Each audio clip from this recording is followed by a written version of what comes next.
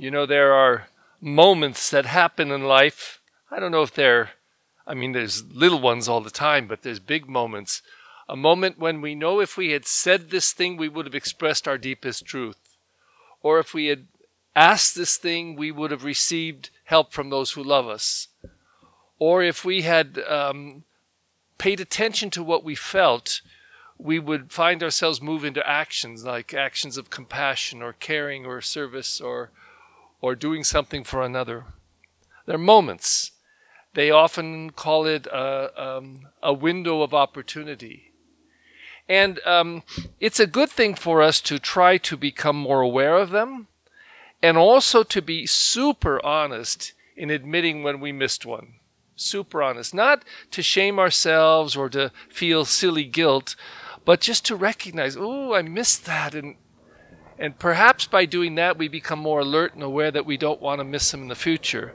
So we hear this reading, the first reading today, and Balaam he's providing an oracle, a future look at where Israel and Judah are going to be. And the reason is because he paid attention to the moment. He received it and he was open. And then he goes about speaking it. And at least 2 full times he talks about hearing what the Almighty hears and seeing what God sees and knowing what God knows. And you might ask yourself, is that possible? Can we see what God sees? Can we hear what he hears and know what God knows? And I say absolutely. Especially because of the Christ who came into the world to give us that ability to connect with God in the most human and divine ways. This is really what this is. This is a human divine event. Imagine putting bread on an altar and a cup of wine and saying, this is the body and blood of Christ. This is a mixing of the human and divine. Now, I don't do this. I haven't been doing this for months because it's just one more step. But during the preparation of the gifts, usually after the bread is lifted up and prayed over and the wine is lifted up and prayed over, the priest also puts a drop of water. And there's this prayer that he says in silence about the humanity and the divinity of God mixing right here. And that's what this is. It's a very human thing, these little rituals that we do, but expressing a divine belief, this moment in time that we do every time we celebrate the Eucharist. We recognize that God is in this. He's signifying his presence, and God is coming into our life in a way, and we will even go so far as to eat and drink of it.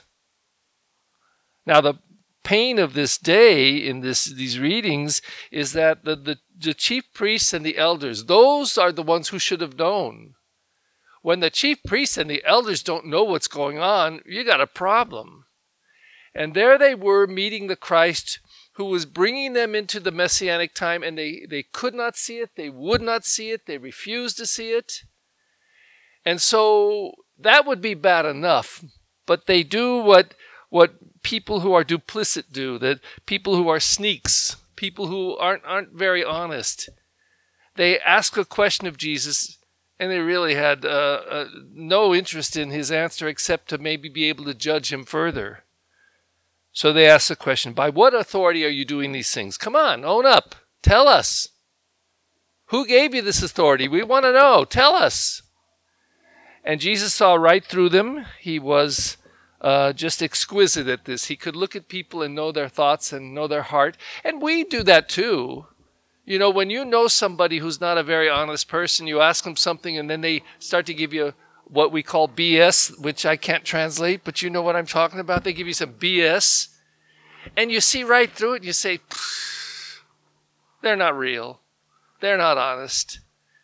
And so they gave the BS question, and when Jesus turns it around and says, okay, I'll tell you by what authority, if you tell me, where was John's baptism from? Was it heavenly? Or was it of human origin? Now they were on the spot. Here was their moment, their window of opportunity where they could have come clean. And they could have even declared their fear of responding to him. You know, Jesus, we hear that people say you are somebody special, but How are we to know this? They could have dug, but they didn't. They hid in their fear and ignorance.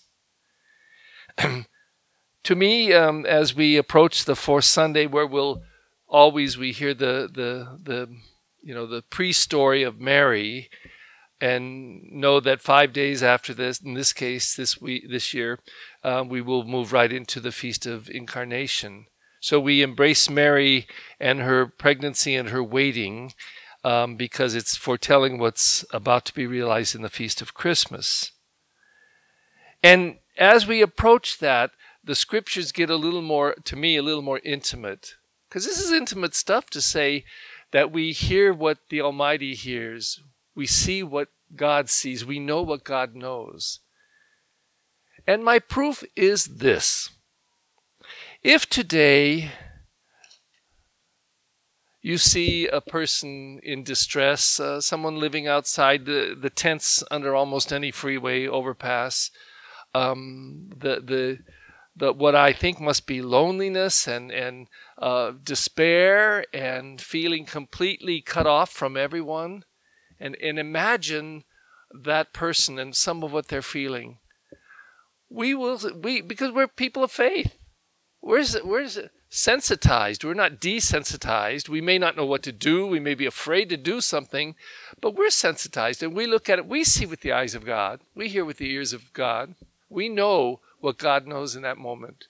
We know how inhuman and how sad our society to allow those things to happen, that we've not found solutions. We put people on the moon, but we can't feed our hungry, and we can't make sure that everybody has some kind of a roof over their head. Could we not provide tents with 4 walls around them and with an artificial little heater in it just to take care of people during that time? Give them a cot? Provide parking lots and places for people? Of course we could. But we don't sometimes see with the eyes of God and hear with the ears of God and know what God knows.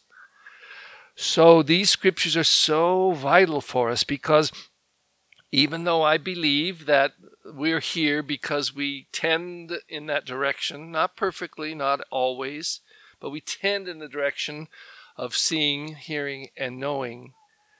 But this calls us again deeper. And each year, I always say it's my 70th year, I know I do this and know this better than I did 10 years ago or 20 years ago. I know that I know what God thinks and see what he sees and hears what he hears better than 10 years ago. I know, just because 10 years, just because of illness, just because of fragility, just because I'm an old booger, I just am, I know.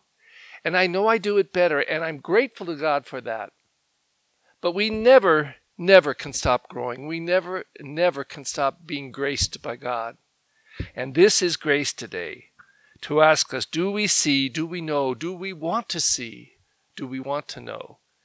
And hopefully and gratefully our answer will be yes.